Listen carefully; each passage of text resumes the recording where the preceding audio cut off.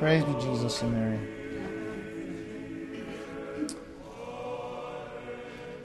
These two figures in the church, in fact, actually, you want to say three, really. Martha, Mary, and Lazarus. They were very close to our Lord. Our Lord favored them with very many visits. We know that prior to his passion, that he would spend his time at their place, going back and forth between Bethany and Jerusalem as the time approached his crucifixion. So they're very intimate. And we know that one of the other Gospels that can be read today is the incident with Martha and Mary, with our Lord serving the disciples, and Martha gets perturbed and says to our Lord, "Lord, does it not bother you that my sister is sitting there at your feet and I'm doing all the serving?"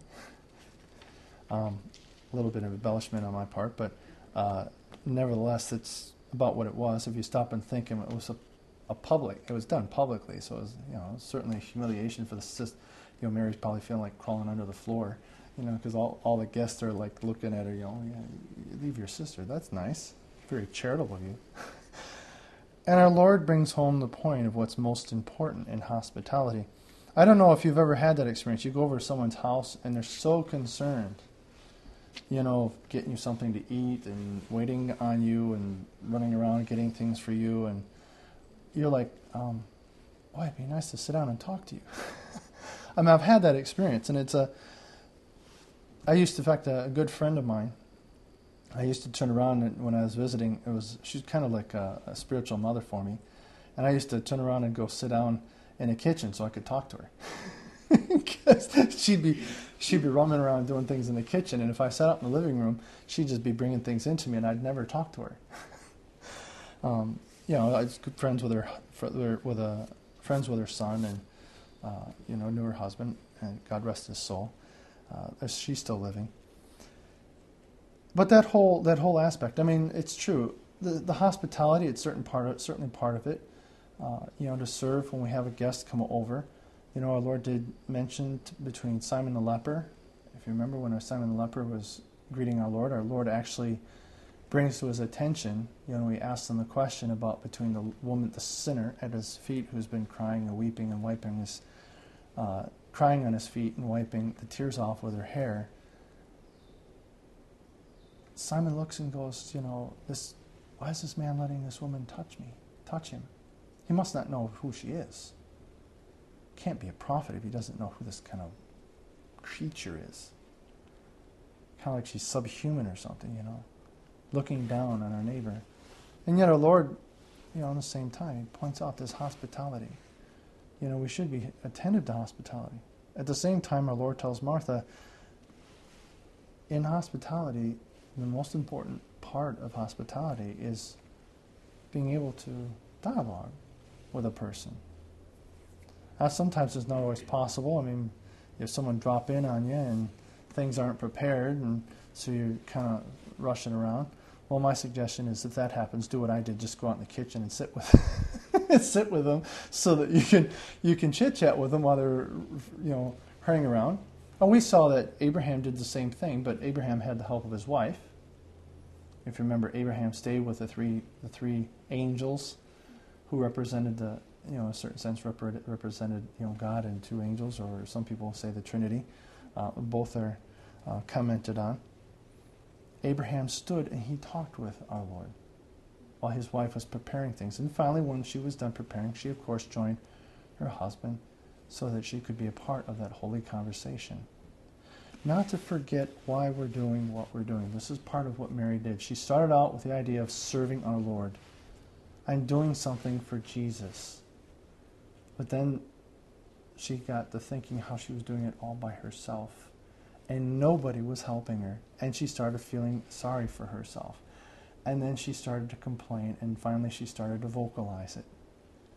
The interior complaining I'm talking about. Certainly usually it doesn't just spontaneously usually come out of the mouth. Sometimes it does do that.